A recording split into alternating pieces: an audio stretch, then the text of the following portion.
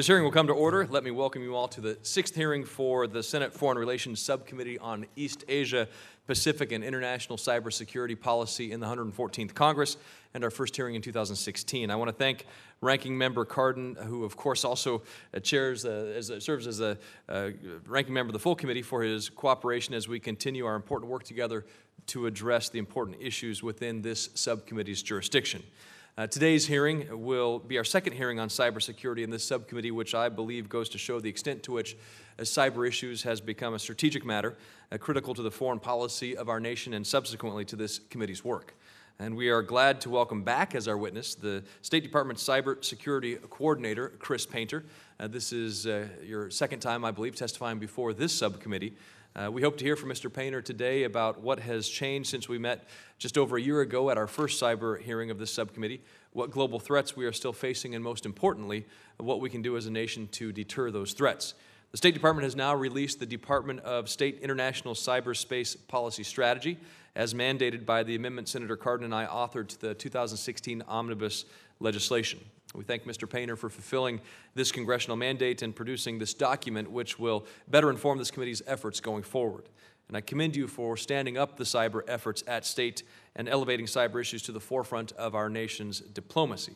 But we still obviously have a lot of questions about how this approach is being implemented, how effective it is in deterring foreign cyber threats, and how we can continue to build viable norms in cyberspace. Our efforts include deterring China and Chinese actors from continuing to conduct commercial espionage against the United States with agreements made last fall, how those agreements are or are not being implemented. The questions remain about sensitive data being stolen in the breach of the Office of Personnel Management last year and other circumstances around the globe. And so, as we discuss Russia and we discuss Ukraine, we discuss Iran, we discuss United Nations activities, this is an important hearing to place our cyber policy in the strategic realm.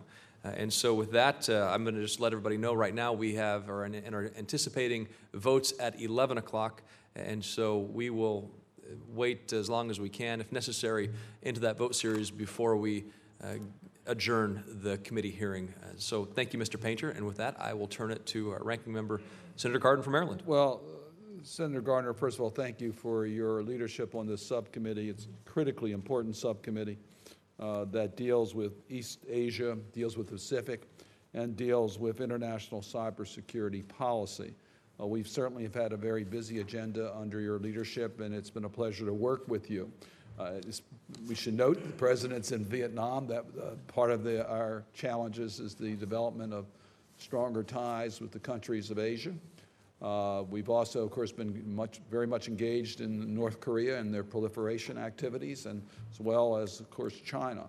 And then later today, there will be a full committee briefing on the Trafficking in Persons report, and there are several countries in Asia that are of major interest in regards to trafficking and other human rights concerns. So this has been a very busy subcommittee, and I thank you for the manner that we've been able to work together as we should on foreign policy issues without partisan division. So thank you very much. Cyber represents a new domain in global affairs likely to be as significant in shaping the world's of the 21st century as nuclear weapons were in shaping the 20th century.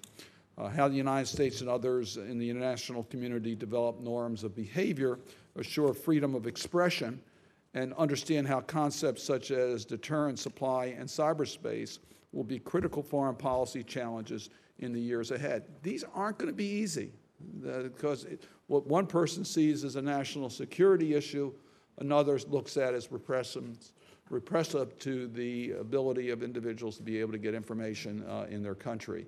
How cyber technology is used to advance the flow of information and to protect us against cyber attacks can also be used to repress people from being able to get information by governments that look at cyber as a threat to their totalitarian regimes. So we have challenges here, and how we deal with this is going to be one of the major security challenges that face America. The internet must belong to its users, not just the states. There are especially repressive regimes like Russia and China that are seeking to block or control access to their people to the internet. We will not be able to realize the full potential of the Internet to support freedom, civil society, and human dignity as long as certain nations continue to severely restrict Internet freedom. We need to be cognizant of the dangers that cyberspace presents for human progress and political rights. The same tools of Internet freedom that can be used to organize movements for free speech can also be used by ISIS to spew hatred and incite violence against the innocents. Technologies with the potential to open up access to governments can also be hijacked to crush dissent and crush human rights. New technologies do not take sides in the struggle for human rights, but the United States must. We need to be leaders in upholding the principles of Internet freedom and human rights in cyberspace. We need to synchronize America's undisputed technology leadership with indisputable values and principles. That's what America brings to this international debate. And that's why it's critically important that we develop acceptable international norms in regards to the use of cyber and what is expected. So obviously, we look forward to building those norms. Last year, the United States and China reached an unprecedented deal to combat cyber-enabled theft of intellectual property with the intent of providing competitive advantages to companies or commercial sectors. To me, that was an incredibly important moment, but how is it being implemented? And how will that lead to acceptable international norms? The agreement took a new significance at the G20 summit in Turkey when China agreed to join the rest of the G20 nations in jointly affirming for the first time that no country should conduct or support information or communication technology-enabled theft of intellectual property with the intent of providing competitive advantages to companies or commercial sectors. I will support the U.S.-China cyber agreement. I am concerned that China may not be living up to its terms, and I hope today that we'll have a chance to review that. I'm concerned that there's too much ambiguity in our current cyber deterrence policy, which leaves our adversaries confused about what behavior in cyberspace the United States is willing to tolerate. We have what we've learned from the Sony attack and the OPM hack in determining what is considered appropriate in terms of an attack as opposed to mapping or other acceptable activities. What have we learned? Where do you draw the right line? And is that clear by U.S. policies internationally? Mr. Chairman, there are a lot of issues that we need to review, and this subcommittee has the responsibility to continue our active engagement, and we're doing that today by this hearing, and I thank you, and I look forward to listening to Mr. Painter. Thank you, Senator Cardin, and of course we'll turn to our witness, Chris Painter. Today, the Honorable Chris Painter, who serves as the State Department's coordinator for cyber issues. In this capacity, Mr. Painter coordinates and leads the United States diplomatic efforts to implement the President's international strategy for cyberspace. He works closely with components across the Department, other agencies, the White House, the private sector, and civil society. Prior to joining the State Department, Mr. Painter served in the White House as Senior Director for Cybersecurity Policy and the National Security Staff. During his 2 years at the White House, Mr. Painter was a senior member of the team that conducted the President's Cyberspace Policy Review and subsequently served as acting cybersecurity coordinator. He coordinated the development of the President's 2011 International Strategy for Cyberspace. Welcome again, Mr. Painter, to the subcommittee, and thank you for your service. We look forward to your testimony. Thank you very much. And Chairman Gardner, Ranking Member Cardin, members of the Subcommittee on East Asia, the Pacific, and International Cybersecurity Policy, it is indeed a pleasure to appear again before your subcommittee to provide an update on our efforts to deter foreign threats and promote global norms in cyberspace. And I would agree that the fact that this committee has shown attention to this issue helps heighten this issue as a foreign policy issue, both here and around the world. Since I testified before your subcommittee 1 year ago, the Department of State has continued to make significant progress, working closely with other federal departments and agencies across all of our policy priorities, including international security, internet governance, cybersecurity due diligence, cybercrime, internet freedom, and internet access. And it is also important to note, as the chairman noted, that last month the department submitted to Congress the Department of State International Cyberspace Policy Strategy. And therefore, today, I'm going to focus my remarks on a few of our recent successes in promoting our framework for international cyber stability. However, I am happy to answer any questions regarding the strategy, which addresses all of our priorities in greater detail, or any questions from my written testimony that was submitted for the record. As described in those documents, we have spearheaded the promotion of a framework for stability in cyberspace based on, first, the applicability of international law to state behavior in cyberspace. Second, the identification of additional voluntary norms of responsible state behavior in cyberspace that apply during peacetime. And third, the development and implementation of practical confidence-building measures to reduce the risk of misperception and escalation. I would like to highlight today some significant developments that have occurred in the last year to advance this framework. Of special interest to this subcommittee are developments with China. As the subcommittee is well aware, the United States strongly opposes the use of cyber technology to steal intellectual property for commercial advantage and has continuously raised this concern with China for some time. In September 2015, the U.S. and China reached agreement during President Xi Jinping's state visit on several key commitments on cyber issues. And among those commitments, in addition to the ones relating to law enforcement cooperation, were that one, neither country's government will conduct or knowingly support cyber-enabled theft of intellectual property for commercial advantage, and two, both governments will work together to further identify and promote appropriate norms of state behavior in cyberspace and hold a senior experts group on international security issues in cyberspace.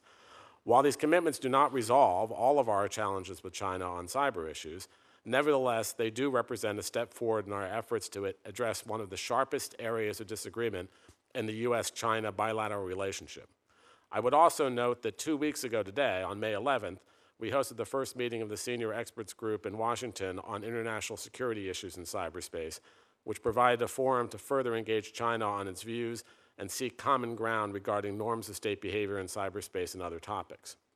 The agreement with China last year is in part built upon the success we had a few months earlier with the United Nations Group of Governmental Experts, and when the United Nations Group of Governmental Experts reached a consensus on its third report since 2009 on issues related to international security in cyberspace. The 2015 GGE report's most significant achievement was its recommendation regarding voluntary norms of state behavior designed for peacetime, which included concepts that have been championed by the U.S.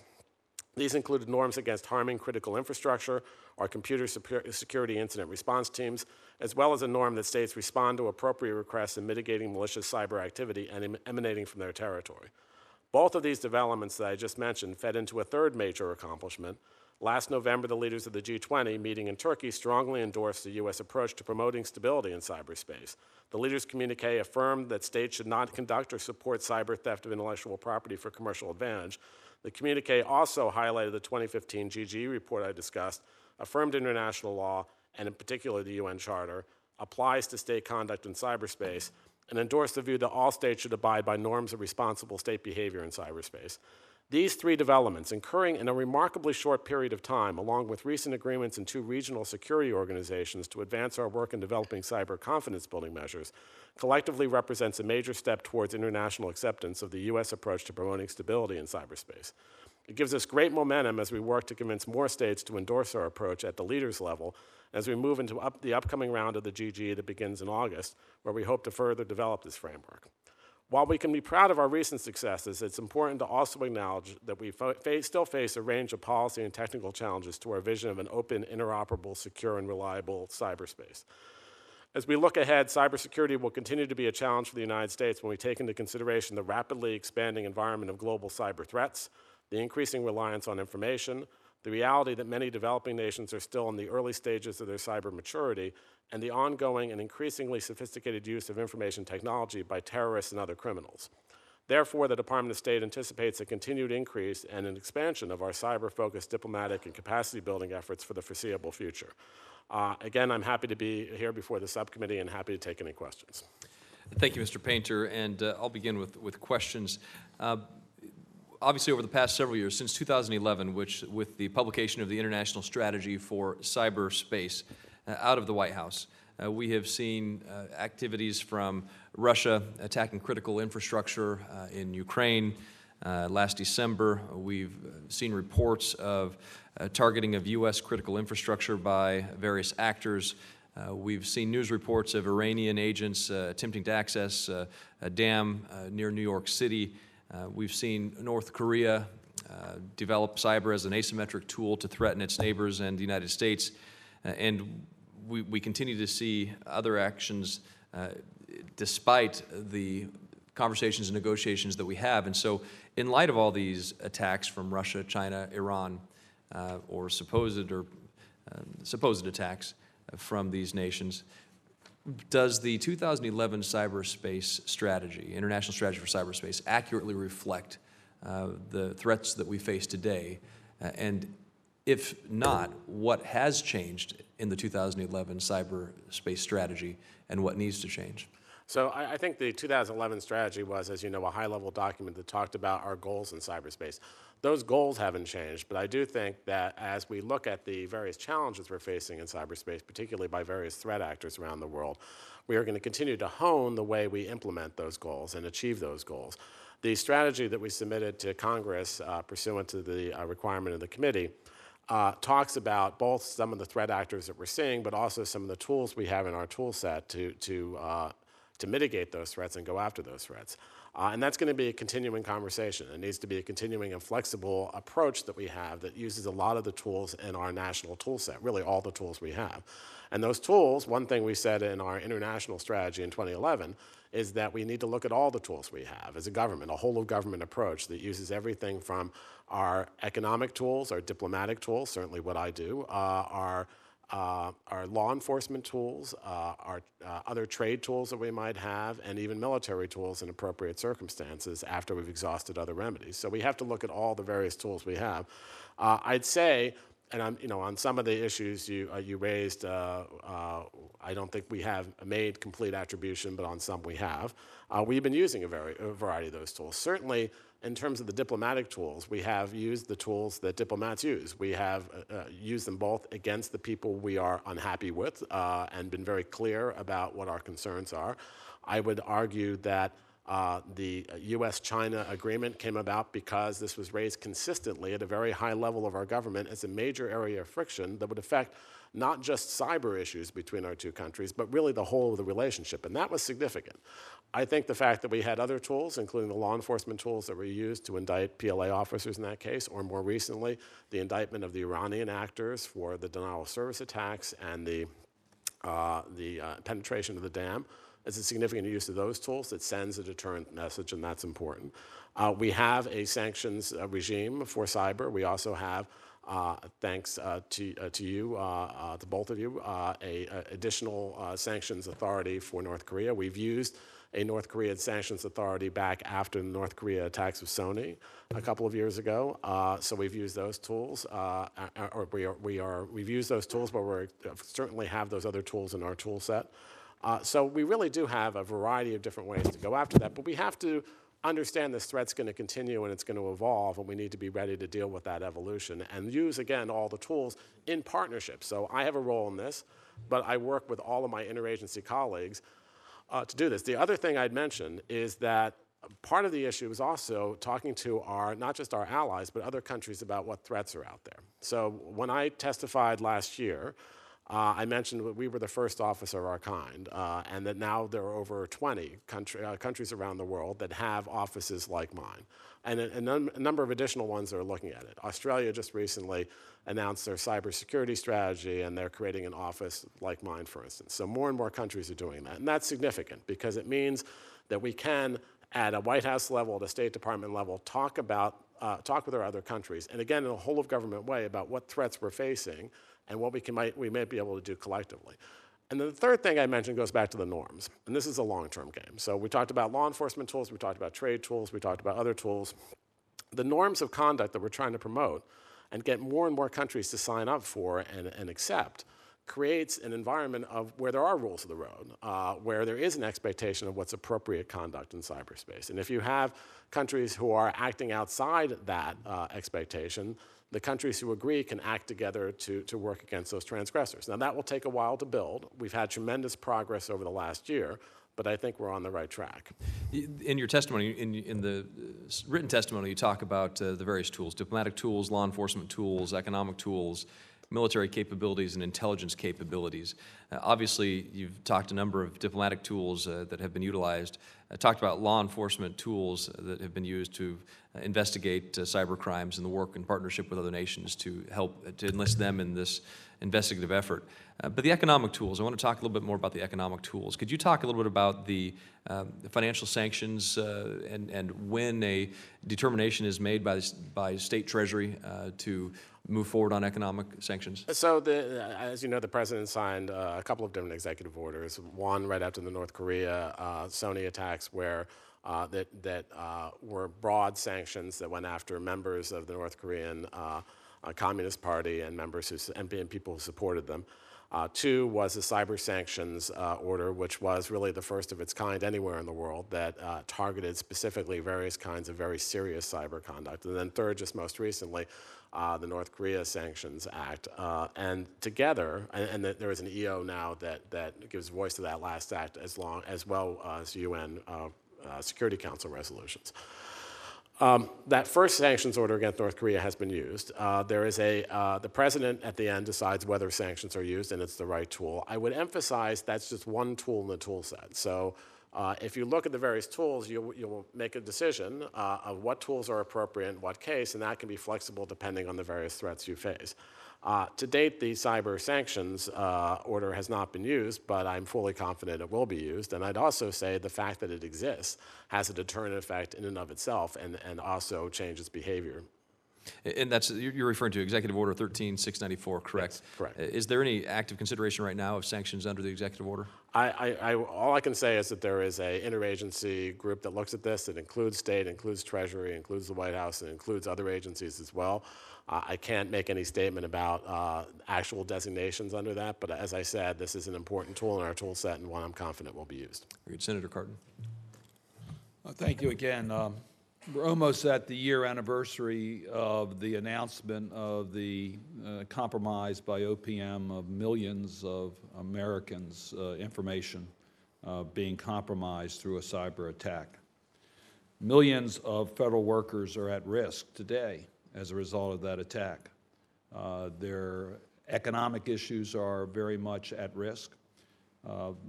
And as a result of that announcement,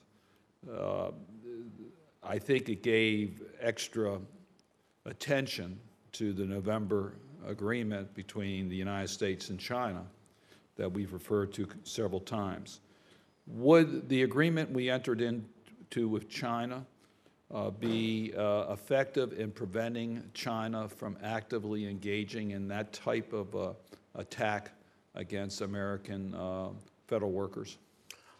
What I'd say is that we obviously take that kind of activity very seriously. There's been a lot of work that the administration has done, including the one thing I didn't mention in response to Senator Gardner's question, which is doing a lot of work to harden the targets, doing a lot of work to make sure we're doing deterrence by denial. So the recent CNAP announcements by the administration, both in terms of funding, but also in terms of the programmatic changes to make sure that there's better protection of government systems are part of how we keep that from happening in the future. We have not made any public attribution of the OPM attack, as I believe you know, or the character of it, but what I'd say is the agreement, what we did say to China at the time, and I think Deputy Secretary Blinken mentioned this, is that kind of intrusion is just too big to ignore and too disruptive, and it's a real concern. With respect to the agreement that was made in the context of the Xi visit, there's agreement not to use cyber to steal intellectual property for purposes of benefiting a commercial sector. That was something we don't do. We don't think any country around the world should do, and quite frankly, as you know, China was not willing to make that distinction, that the distinction between intelligence gathering that every country does and the kind of commercial theft and benefit that they do. I think I know where your answer is leading, which is no, it wouldn't cover that type of a... But I do think that the other thing it did was create a number of mechanisms, including the mechanism that's led by the Attorney General and the Secretary of Homeland Security, and the group that I lead that allows for messaging in those contexts where we didn't have those messaging channels before. Well, here's why I think it does cover that. China's largest companies are government-owned. So how do you deal with the issue of competitive advantage to companies commercial sectors, when you're dealing with a country, China, where so much of its economy is controlled by the government? Does not their attack against our workforce very much affect their commercial advantage? Well, I think specifically what the agreement, which then got approved at the G20, and it's an agreement that also got approved just right after she was here for his summit with Obama. He went to the UK. Prime Minister Cameron asked for a similar agreement. Angela Merkel asked for a similar agreement, and then we had the G20 statement. Specifically talks about theft of trade secrets, intellectual property, as the thing that's being stolen to benefit a commercial sector. Now, there's many things that, and even if it's a state-owned enterprise, I would submit that theft of intellectual property can be, even if it's going to a state-owned enterprise, violate that agreement if it's being used to benefit what's there in a commercial sector. So that is what we're working on. That's what we're looking at very closely. Of course, we want to stop all kinds of intrusions. Of course, we want to stop intrusions, even if they're for intelligence purposes. But we need to do as good a job as we can to make sure we're preventing those. And that's why the deterrence by denial and far better protection of our federal networks is really important.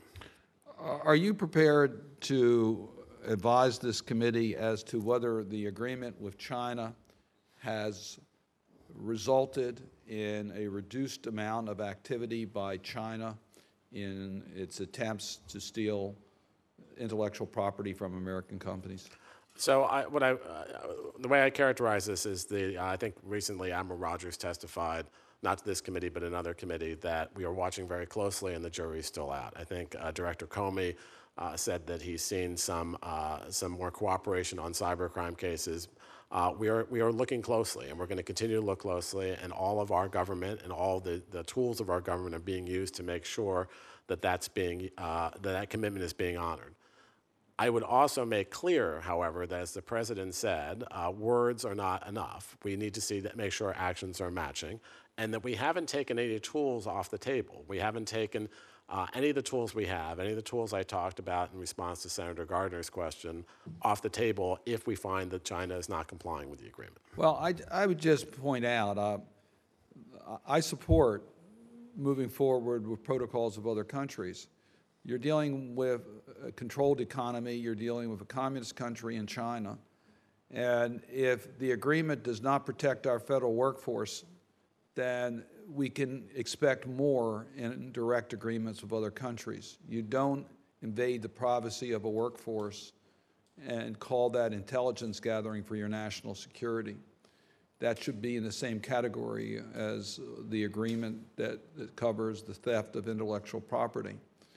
And if you're dealing with a country that has controlled companies, then we need to also understand that that needs to cover the type of activities that are being done by the Chinese government.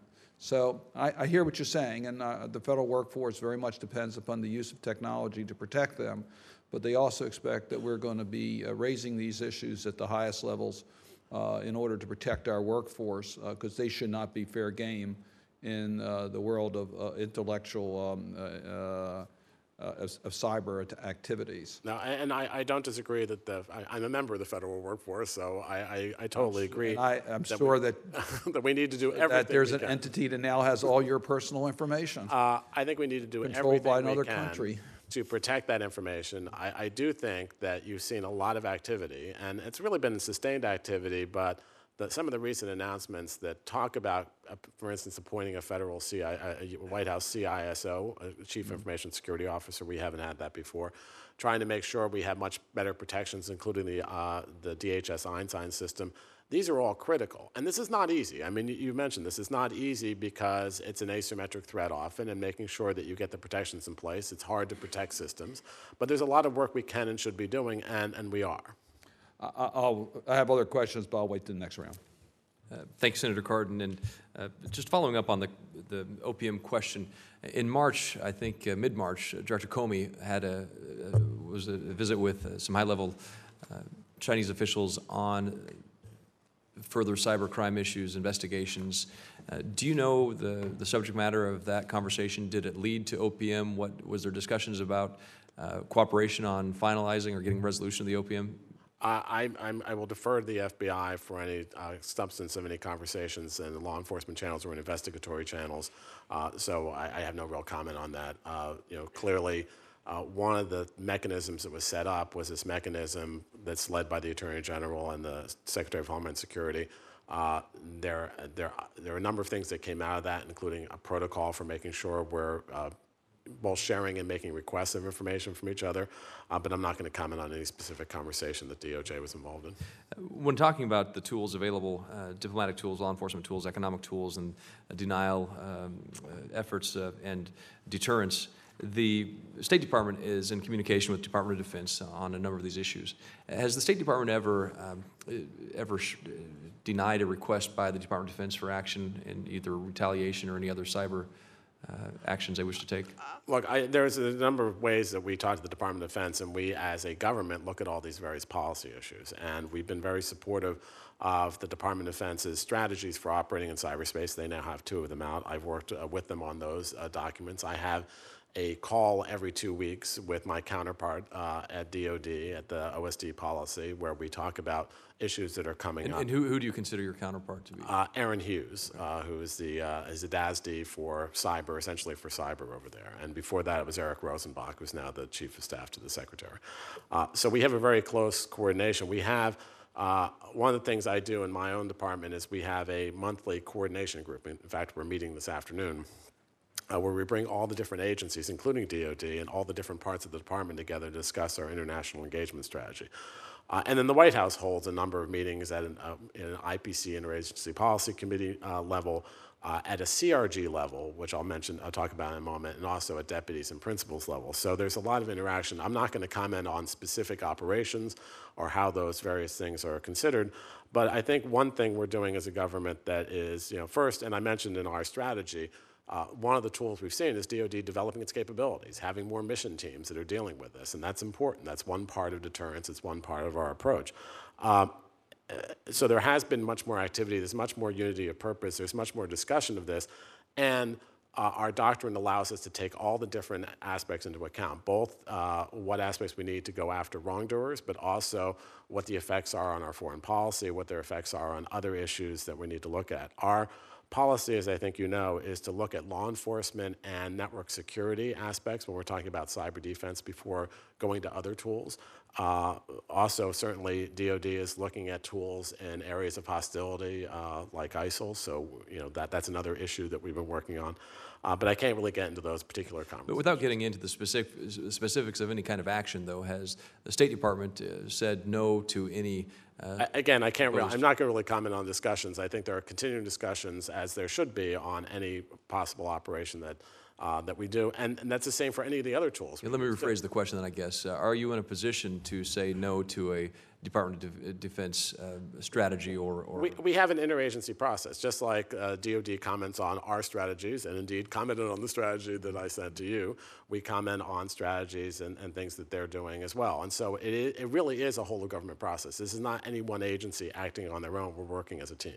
Okay, but if for instance, North Korea, if the Department of Defense decided to take an action against North Korea because of a Sony attack or against Iran because of a critical infrastructure, would that discussion would go to the State Department, correct? That discussion would involve the State Department, but essentially it goes to the President. I mean, the President is the one who makes the decisions about what tools we use and what kinds of tools and when we use those tools. Who else at the White House is involved in that type of a decision on that cyber? Would be, there is, just like there is in other areas, there's an interagency, there's the CRG, the Cyber Response Group, which is, State is a member of that.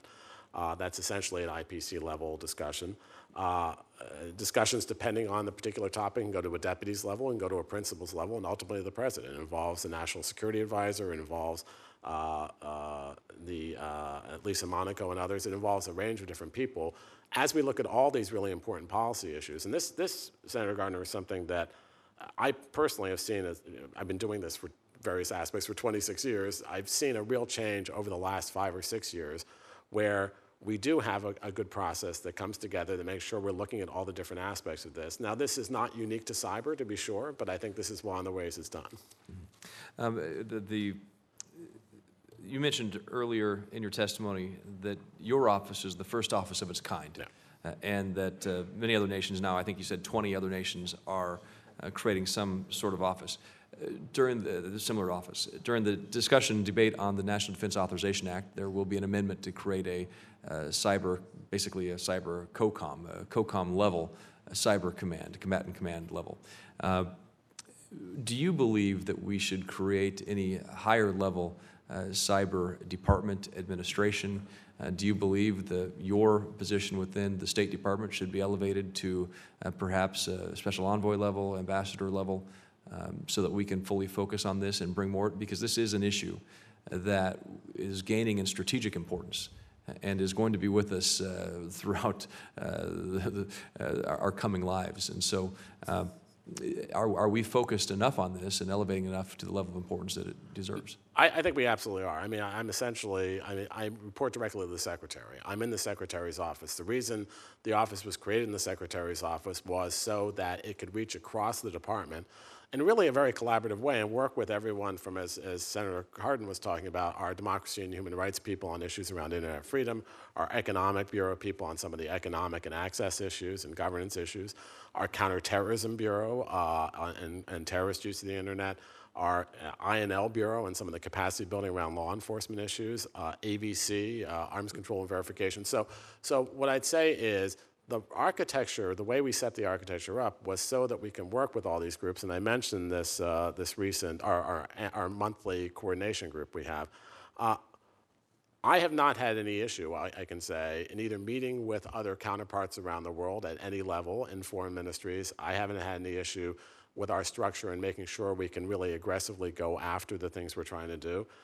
And really, look, I'm a former prosecutor, so I'm an impatient person as a rule, but the fact that we were able in the last year to do as much as we've done, and something where just a year ago I was sitting here and I was telling you about these norms of behavior, and that's when they first got some publicity, when I was telling you about it. And a year later, we have all this activity. That's significant. So neither the department or I personally really feel that we need to change it. What I'd say is I want to make sure that whoever comes in the next administration, and I think this will happen, at both the presidential level and the secretarial level, continues to really see this as a priority area. And as a coordinator, I am one of the special envoys, if you will. I'm one of the people who looks across the department and works with the department to make sure we're elevating this issue, which didn't really even exist as an issue area 5 years ago. But in terms of its own bureau, don't think it should necessarily be its own bureau? Yeah, so here's the problem with its own bureau, and this is something that's been raised before.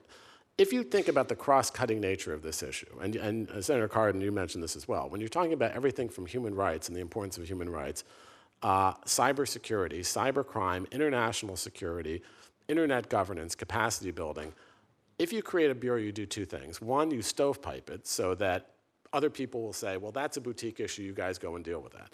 Two, you would pull the people out of all the bureaus that need to do this. We're trying to mainstream this issue with the State Department. We're trying to make this something that is like every other foreign policy issue. We want people to deal with this in every bureau, regional bureau and functional bureau.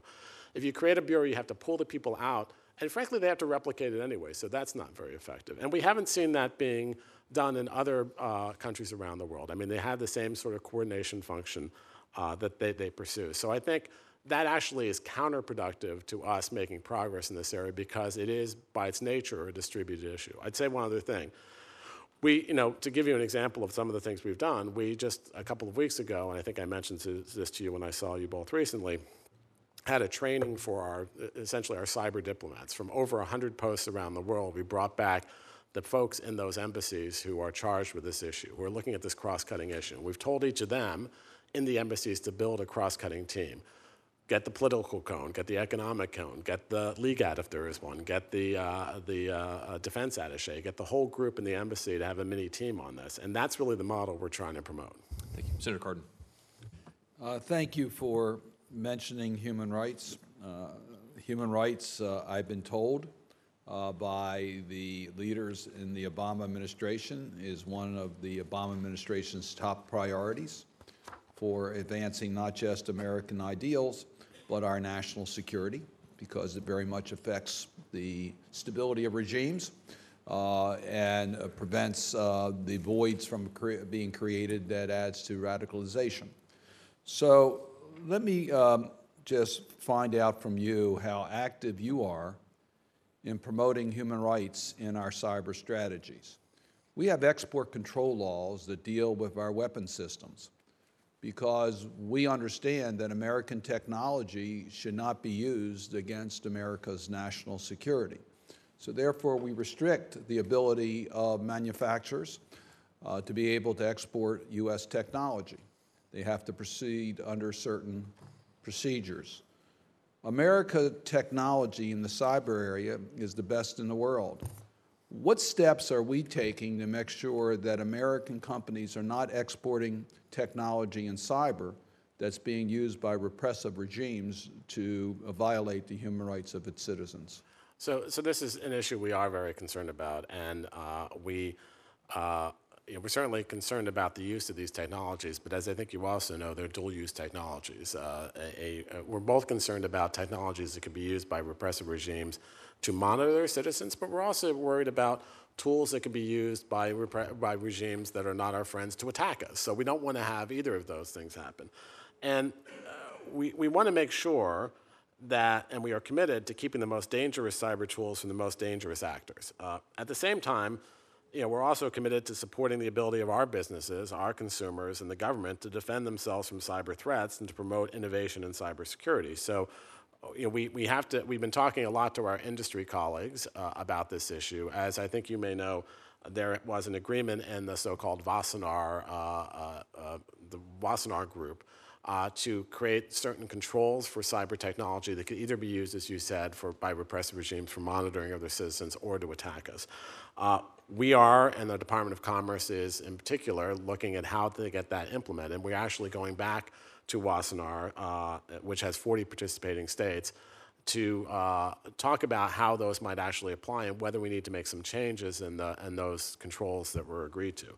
That's just one area of nonproliferation, but that's an important one, and we need to make sure that we're addressing this. And even as we talk to Wassenaar about making changes so we can promote innovation and cybersecurity while at the same time targeting the behavior you talk about, we need to do that in the right way. So whatever will happen with Wassenaar and the negotiations there, we also, as we implement this, need to make sure we walk that line in an appropriate way. And we have been talking a lot, and Commerce has, to our private sector, but we'll also have at least another We do know that version of this to take a look at. American companies today are using their technology to support repressive policies of other countries as a way of gaining entry into the markets of those countries. Are we trying to develop policies that will prevent the use of American technology for the repressive actions of regimes against its own people? As I said, I think that one area where we've done this is in this Wassenaar area, but it's a very delicate balance to make sure we're not stifling either innovation or stifling cybersecurity. That's one area. The other is my colleagues in DRL have been promoting, we have been promoting together, the idea of business responsibility and protection of fundamental human rights and how you have businesses look at that issue. And the thing that we're promoting there, and in a couple different aspects. One is the Global Network Initiative, which is a group of businesses that looks at what the ethics are and what the rules are for businesses. And this is a voluntary association. A number of businesses are part of that. The other is in the context of something called the Freedom Online Coalition, which I think I mentioned to you last year that me and Tom Malinowski had just gone to the meeting, and we support that group very much. It's going to have the next meeting in Costa Rica, so in our region for the first time coming up this year, which is significant because getting more of our region as part of that, that's important. And I should also say that as we do these all-of-government dialogues that we do with multiple countries around the world now, human rights are always a part of that. And so it's not just about cybersecurity. Human rights are a part of it. As we do capacity building, we weave that in too. But this Freedom Online Coalition has talked about some of the responsibilities of businesses, some of the tension between security and human rights, and that's a continuing discussion. So this is not an easy area, but we want to make sure, as I said, that the most dangerous tools are not given the most dangerous actors while at the same time making sure we're protecting innovation. I would hope that you would be aggressive in developing protocols related to the use of technology, as well as some of the other areas that you're working on as it relates to protecting human rights. I would also hope, as you look at this delicate balance, and it is a delicate balance, I don't deny that, but I would hope that you will use the same sensitivities that we use for military arms as we use for internet technology, so that we are not wrapped up in the view that the internet is so global that technology development in the United States must be immediately made available globally when it can be used by repressive regimes to trample on the human rights of its citizens. I also think there's got to be a trade-off with corporate responsibility, and there needs to be protocols in which American businesses are prepared to adhere to, and not just yield to the unreasonable demands of repressive regimes. Let me ask one more question, if I might, Mr. Chairman, and that is, can you tell me, or do you intend to clarify when an attack on cyber would trigger an inherent right of self-defense pursuant to Article 51 of the UN Charter? When do we get to that point? Yeah. So a couple of things. I don't think we have actually defined that with exceptional clarity in the physical world either. And there's a reason for that, because it's often dependent on the circumstances of the attack. However, there's nothing magic about cyber. But when you say that, and I understand the sensitivities here again, but if it isn't clear, then countries can try to test and test and test and pull us to the line and say they didn't know that that would trigger the military response on self-defense. Right. To me, clarity is important here. So, as I said, we don't do this in the physical world. There's a reason, not just the fact it's a factual basis, but if you create clear red lines, you'll Which we do on physical invasion of a NATO ally. That's a clear red line. But in cyberspace, as you create some clear red lines, you give an incentive to actors to creep up to that red line, knowing that they don't risk retaliation or don't risk response, and that doesn't create a good environment either. So you do need, and I think the deterrence strategy that was submitted by the Department of Defense recently talked about the need for some strategic ambiguity here, which is important. Now, we have said, and one of the things we got agreement with, both in the context of this recent GGE, is Article 51 actually does apply to cyberspace, and that there is activity, and that activity could be looked at just like you look at physical activity. Is it causing death and serious injury? Is it causing major damage? Those are the kind of factors that are used now to look at physical space. Use the same factors in cyberspace. You don't use a different set of factors. And so that's one of the things we're pursuing. And then one of the other issues, as you know, we continue to make sure that cyber is part of NATO's core operating precepts. And we've said that Article 5 in NATO could apply in a cyber incident. It's going to be a case-by-case basis, but we're going to look at all those factors as well. I should also just mention, to Senator Gardner's question about the Bureau, the issues you raised with respect to human rights is another reason why, when my office was created, the point was to not just look at the security issues, but to draw in all these other interests and make sure that our approach both upheld human rights and looked at the security issues, and it's important to have those together. I just would underscore this point. I don't follow your point on Article 51, and I'll say the reasons why. When you're talking about conventional threats, you know when those conventional threats have been initiated, and you know the consequences if you don't defend yourself from those attacks. In cyber, we're being attacked every second.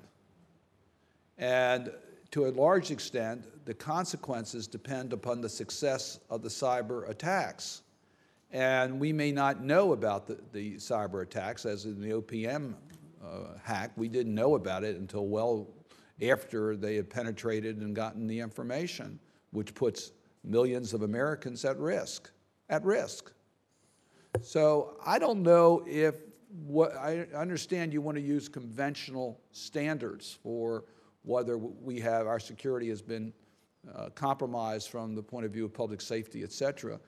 But in cyber, you just don't have the luxury of knowing that until maybe it's too late. So therefore, a country will say, we'll take it to the point until we get discovered, and then we'll say, gee, we didn't mean to do it, and therefore there's no response under Article 51. But there is no limitation that we cannot take a range of different actions. The whole idea of having all these different tools that we talked about in our toolkit is that we can take those actions even if it doesn't reach the level of an Article 51 armed attack. An armed attack is a specific term that triggers the right to self-defense in a particular way. And even when that threshold is reached, we sometimes, as a country, might decide not to respond. I understand in that way. that. So we can use Military's the last resort, and, always. right, so we can still use all these tools we have. And I'd also say there is a difference, and I think the DNI talked about this recently, or not that recently, but fairly recently. There's a difference between an attack and an intrusion. An attack and a destructive attack is different than an intrusion, and the kind of disruptive effects it has under international law. And one of the things we have been pioneering this idea as part of our framework, that international law applies in cyberspace. That wasn't clear a couple of years ago. It was seen as a free fire zone. International law means there are rules, including the triggering of Article 51, including proportionality distinction when you actually have a shooting war. So all those things are important. And we need to look at all the tools we have, even if it's below that threshold. The idea behind the norms I talked about, not attacking the critical infrastructure of another country absent wartime, is that give us some rules of the road, even when you don't reach that high level, because that's the activity we see every day. We don't see the armed conflict every day. We see the theft of intellectual property. We see potential attacks against infrastructures. We see attacks against certs. Those are the rules of the road we're trying to promote so that we have activities we can do even below that high threshold. Thank you. Thank you, Senator Cardin. And Mr. Painter, just to follow up a few of those questions, on critical infrastructure in particular, do you think that Russia's attacks against Ukraine's power grid in 2015, December, violated its commitment to the United Nations on critical infrastructure? As I believe you know, we have not made any attribution of that incident. We are very concerned about that kind of attack and that kind of incident, and we have characterized that as an attack. We had a group, interagency group in DHS and DOE and others, work the Ukrainians and the aftermath of that. So it is something that's concerned. One of the things that we've done is, not me personally, but our DHS colleagues also made warnings to our own electrical grid and made sure that they were aware of what the risks were of this kind of attack going forward. So it's something we take very seriously, but I'm not going to, we haven't attributed that, and I'm not going to attribute it, and I'm not going to characterize what it is. Do you believe that Russia is still attempting to penetrate U.S. critical infrastructure? I would defer to what the DNI said in terms of Russia being one of Russia, China, Iran, and North Korea being some of the major threat actors we're seeing, and that Russia has a full spectrum of activities. But in this setting, I won't. And so does that activity violate their commitment to the United Nations? Again, I'm not going to characterize what Russia is doing in this setting. However, if there is an attack, our view, and it's a voluntary norm, at this point, which has been agreed to, but if there is an attack on critical infrastructure by another country, first of all, we're going to take it seriously whether there's a norm or not. We're going to be able to use all the tools we have in our toolkit. Second, we don't want any country to do that, and that's exactly why we are promoting those norms around the world. And if countries do it, then we have to make sure we can work with other countries against those transgressors and also use the tools we have to defend ourselves. And so when we see penetration by Russia or Iran into critical infrastructure of the United States, whether that's an actual attack or whether that is a preparing the battlefield as it was characterized in one point, is that a violation of United Nations law? I think we are certainly concerned about those kinds of penetrations and those intrusions. And I think, as you know, in the case of Iran, there was an indictment from our Department of Justice against an actor, not just for the denial of service attacks that we played a role in mitigating. I mentioned last time we were here, the State Department actually worked with other countries to ask them to mitigate the botnets all over the world, but also into the penetration of the dam and the SCADA system there. Those are really concerning issues, and we're going to make sure that we use the tools we have. In this case, there's been an indictment. There could be other tools in the future. Do you think that, and have you witnessed a change in behavior from Iran toward the United States in terms of cyber activities against the United States since the nuclear agreement of October 2015? Did you anticipate a change? I would defer that question to the DNI, who I think has addressed this in a more classified setting. We believe that there was an article in the New York Times. I would say the DNI has continued to characterize Iran as one of the threat actors, Iran, North Korea, Russia, and China. And both before and after the nuclear agreement. I think the DNI threat assessment was relatively recent. Your response to revelations, I think it was in the New York Times, regarding U.S. capabilities to significantly degrade or destroy Iran's nuclear capabilities before the JCPOA negotiations began. There was an article that talked about had they failed, there was a possible cyber exercise that could be taken against Iran to bring down their nuclear provisions. Were you a part of those discussions? I can't comment on any operations or any plans that the United States may have had in this area, particularly in. But was State Department Cyber Office involved? I in would those say discussions? more generally, the State Department is at some level is involved in all the decisions involving the use of cyber capabilities. Was the Office of Cyber? Again, I can't really get into that in this. I guess I just want to know whether or not you were part of any discussion. Either our office or the State Department as a whole, depending on what the particular issue is involved in these discussions as a policy matter all the time. So if it's the And I'm not going to, again, I can't comment on that particular. yeah, and I'm not trying to get you to give me any details of it, but I just want to make sure that I even understand. I'm not going to even comment on whether that was actually a fact or whether that was being considered.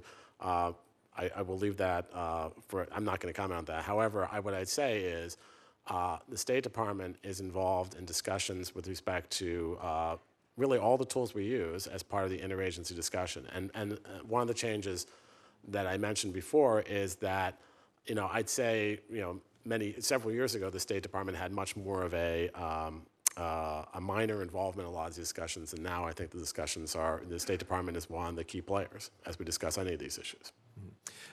The cyber agreement that Senator Cardin spoke of earlier, how involved was the State Department in drafting that, or your office in drafting the cyber agreement? You mean with the President Chinese?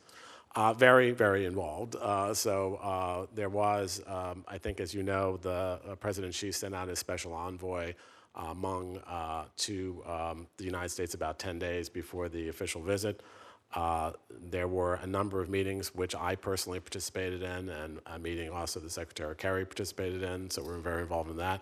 And we were involved in the negotiations, the all-night negotiations that led to that agreement, and I personally was. So we were very involved in that. Senator Cardin. Final questions I have. I know we're going to be voting here soon.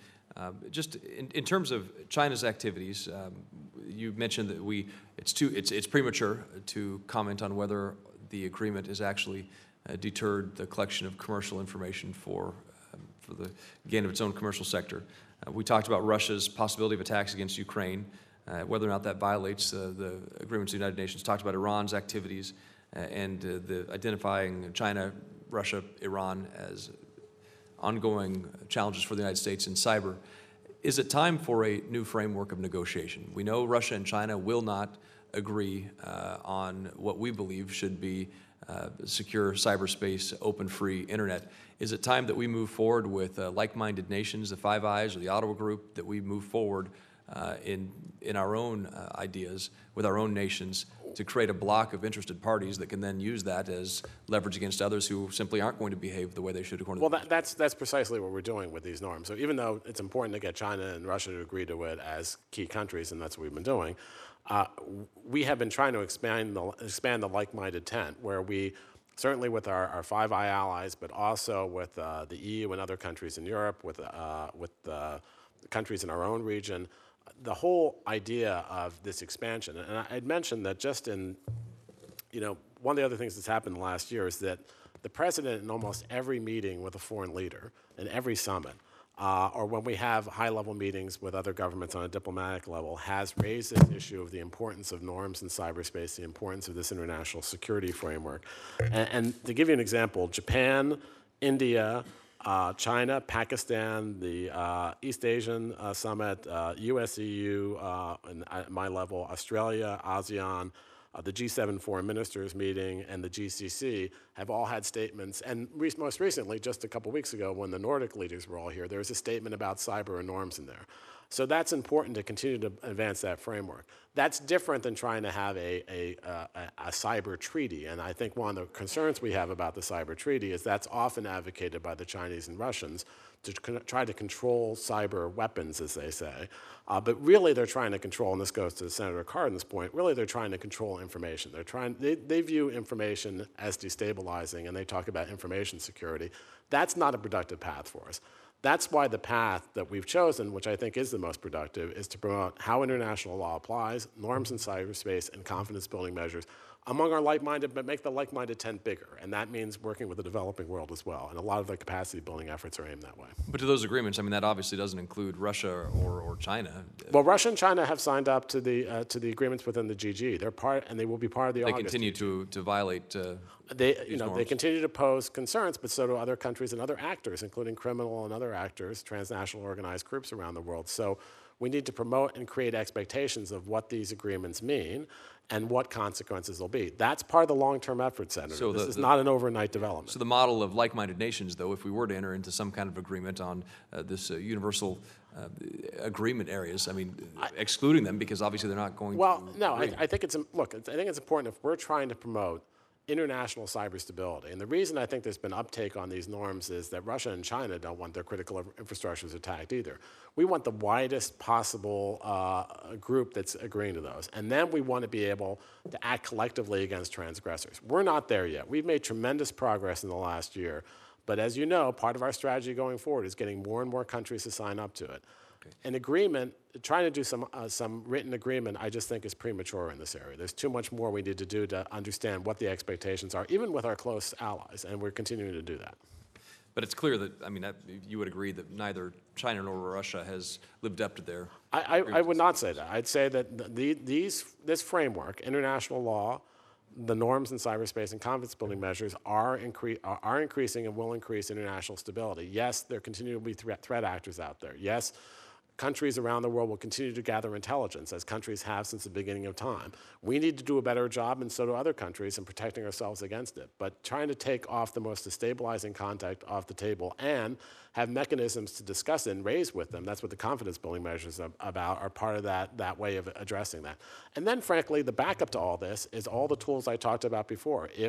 If countries are not abiding by that, to use all the tools, including diplomatic, which is my area, but also our law enforcement tools, our trade tools, our the range of tools we have. We need to be ready and willing and continue to use those. Does the range of tools include things like a strategy to ban cyber weapons, similar to like an NPT kind of thing? I think, again, I don't know what a cyber weapon is. I think that the problem is we look at effects. The norms No, but it's important that we do know what a cyber weapon is, because that means because a different cyber weapon triggers under Article 51 and others. But no, a cyber weapon can be dual use, and that's particularly true in the cyber arena. So what we focused on, instead of cyber weapons, is we looked at effects. So if you look at the norms we're talking about, it's what effects will they have?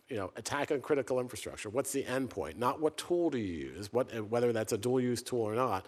And so trying to restrict a quote-unquote cyber weapon, I think, first of all, with changing technology is not going to work. And secondly, I think it would have an effect on terms of the dual-use technologies that are used to protect us. But is there any dual use for malware or ransomware?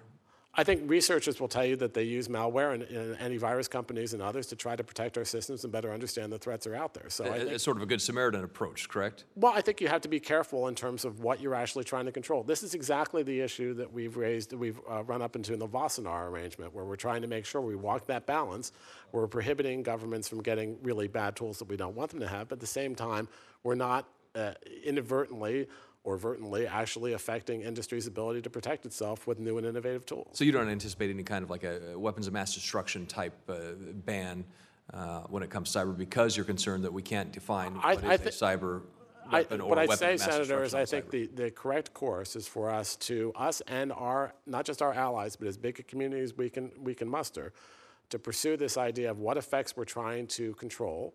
What are the rules of the road? What are the norms that we want? How does international law apply? How do we communicate with each other? And there's been a lot of good work there, too, to make sure we have a long-term stable environment in cyberspace. That's what we need to do. That's, I think, a more effective route, especially now. We're still in the beginning of this conversation. Yes, we had lots of progress since I talked to you last year. But you compare this to the nuclear or other world, we're really in the infancy of a lot of these conversations. So I think that the path we're on is exactly the right path to raise awareness about these issues and what the threats are, and to talk about what things that we're not going to do and we don't think anyone should do. And I think that's more effective than going to some treaty. Final question. Senator Carter, did you have anything that you wanted to ask? Because I'm fine. Again, I think. just one question. I mean, is there a discussion amongst nations to try to define what a cyber weapon is? I think there has been discussions in the past, and it's always run into some of the problems that I've mentioned, that with dual-use technology and new sorts of attacks and new technologies in place, it's difficult to say what a quote-unquote cyber weapon is, and I think more and more countries are looking at what are the effects we're trying to prohibit. But if we had some kind of an agreement amongst nations of what a cyber weapon is and defining their dual use, but when used a certain way as a weapon, wouldn't that help? I don't, again, I think it runs into all the problems I just mentioned. It runs into all the problems in terms of how do you define it, and does that cover inadvertently things that you need for research, things that you need to actually protect ourselves from some of the computer security companies. I think that, again, I think the most effective way to address this is to go after what effects we're looking at, make sure that there's some clear understandings of what effects that we don't think countries should do, and that there are consequences for those effects. But we have agreements on radioisotopes and other things that are dual use. Why can't we do it with cyber? I think it's much more complicated in this area than that. I think that first of all, radioisotopes are radioisotopes, and these kinds of tools will continue to evolve and change and have different uses, so I don't think we can really freeze this in place. Thank you. Senator Cardin, if no further questions, I want to thank you, Mr. Painter, I believe the vote is started. So thanks to everyone for attending today's hearing, and to Mr. Painter for providing us with your testimony. For the information of the members of the committee, the record will remain open until the close of business Friday, including for members to submit questions for the record. Mr. Painter would ask that you please promptly reply to any questions for the record as soon as possible, and they will be made a part of the record. With the thanks to the committee, this hearing is now adjourned. Thank you very much.